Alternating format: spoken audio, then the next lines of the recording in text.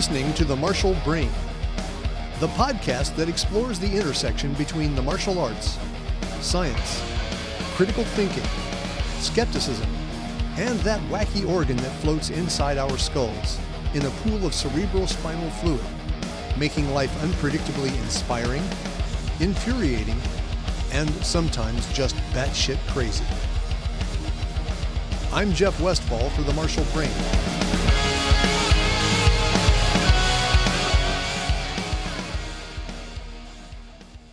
The Forgotten War.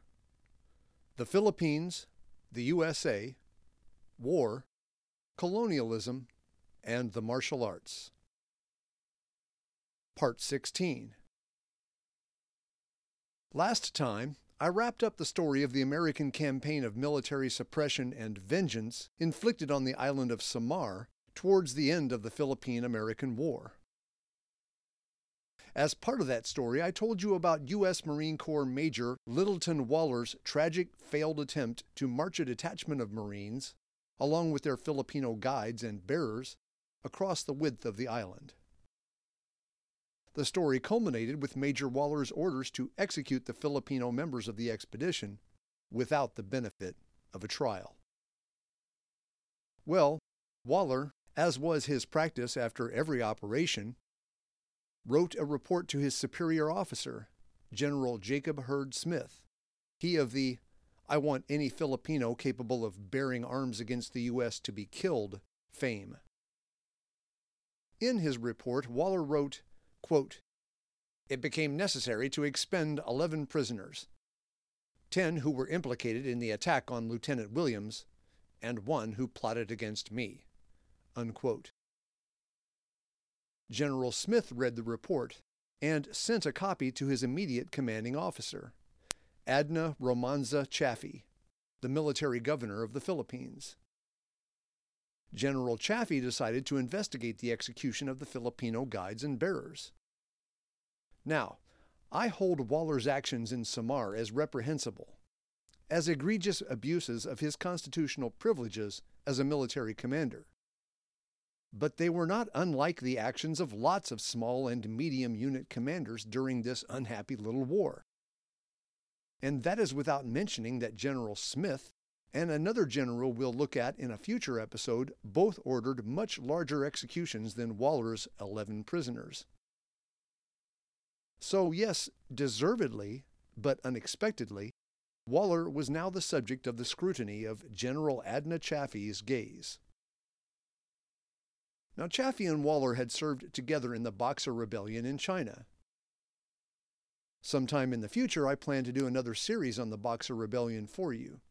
So without knowing what future research will reveal, I still wonder if there was some sort of previous animosity in their mutual history. The long-standing rivalry between the Army and the Marines could have something to do with it. It's also possible that Chaffee selected Waller as a scapegoat to pay for the sins of his higher-ups. In any case, Major Waller was put on trial in a court-martial in the Philippines for the crime of murder. His lawyers tried to get him off with the defense that an Army court had no jurisdiction over a Marine. The judge nixed that defense, so Major Waller's attorneys went for the big gun in their arsenal. They put Waller on the witness stand and asked him if he was following orders when he had the 11 Filipinos killed. He answered in the affirmative, and repeated General Smith's famous instructions to kill everyone on the island of Samar over the age of 10.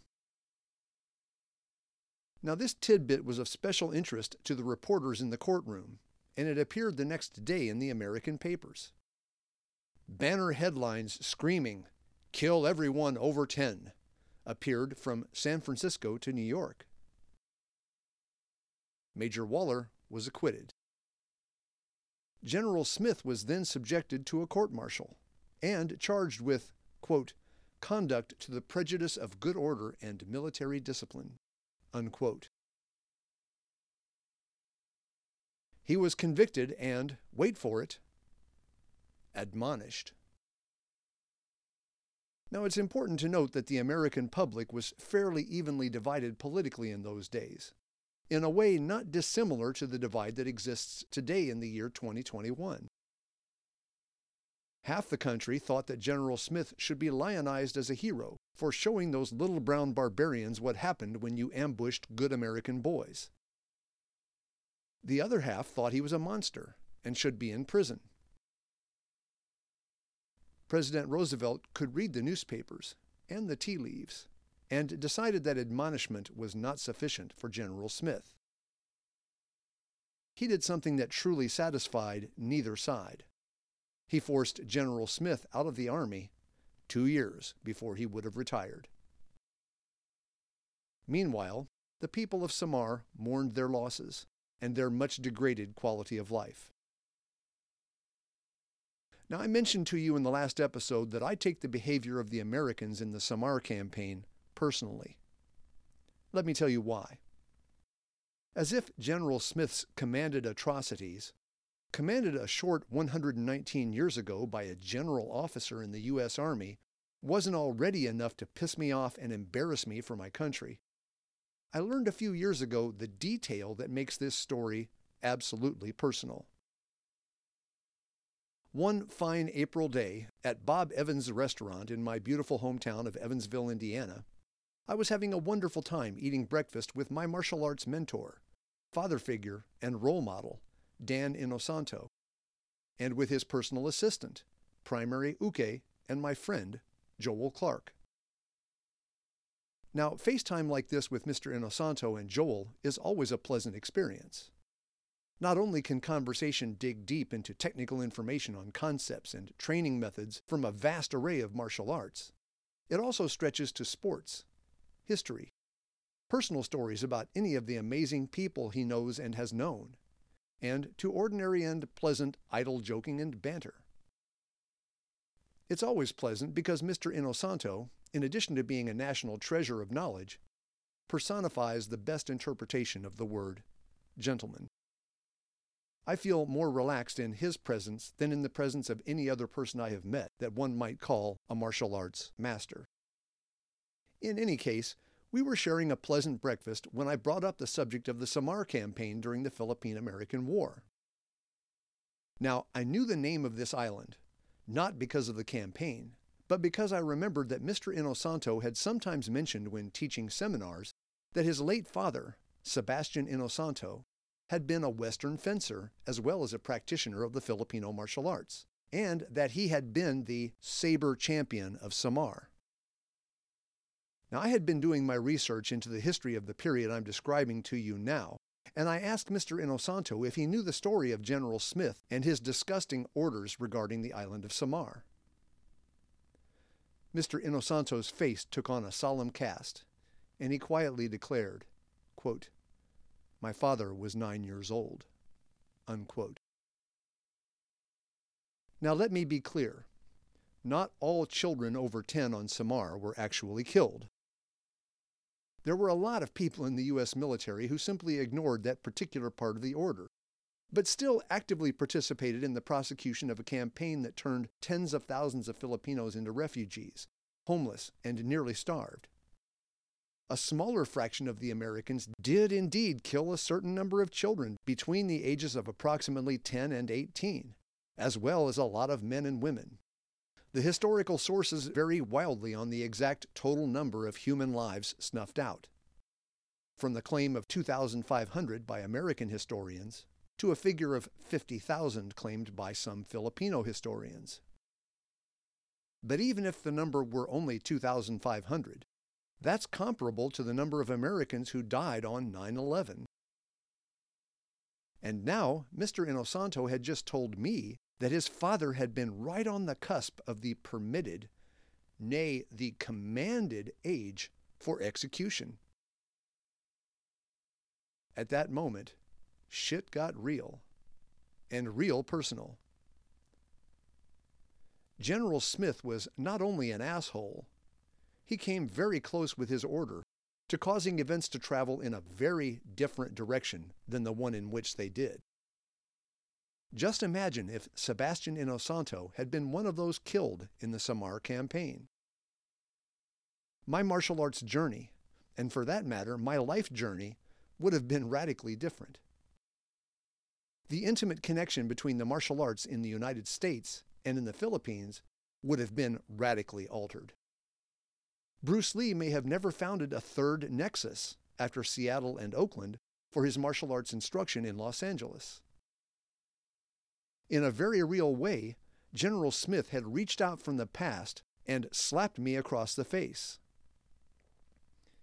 At a distant point on the space-time continuum, he was threatening the life of a man who was, in a way, like a grandfather I had never met.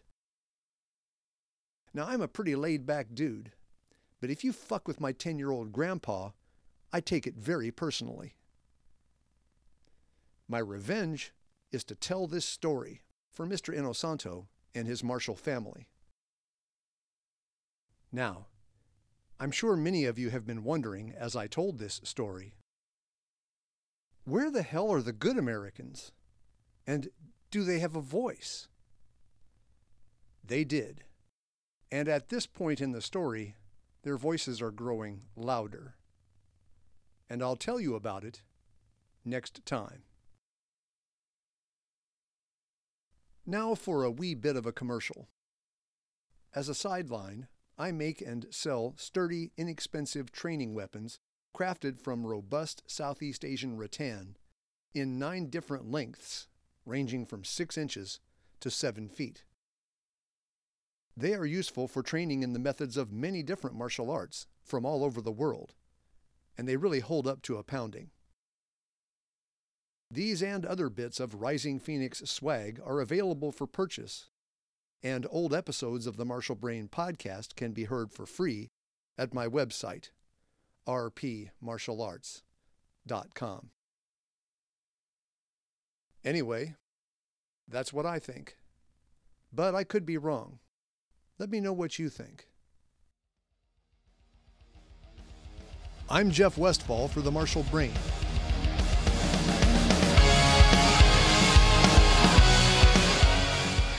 The Martial Brain is produced by Raging Squirrel Productions in association with the Rising Phoenix Martial Arts Academy. If you like the podcast and would like to help it grow, go to iTunes or Stitcher and give it an honest rating and review. Contact me with questions about the Martial Brain or about the Rising Phoenix Academy at my website, rpmartialarts.com.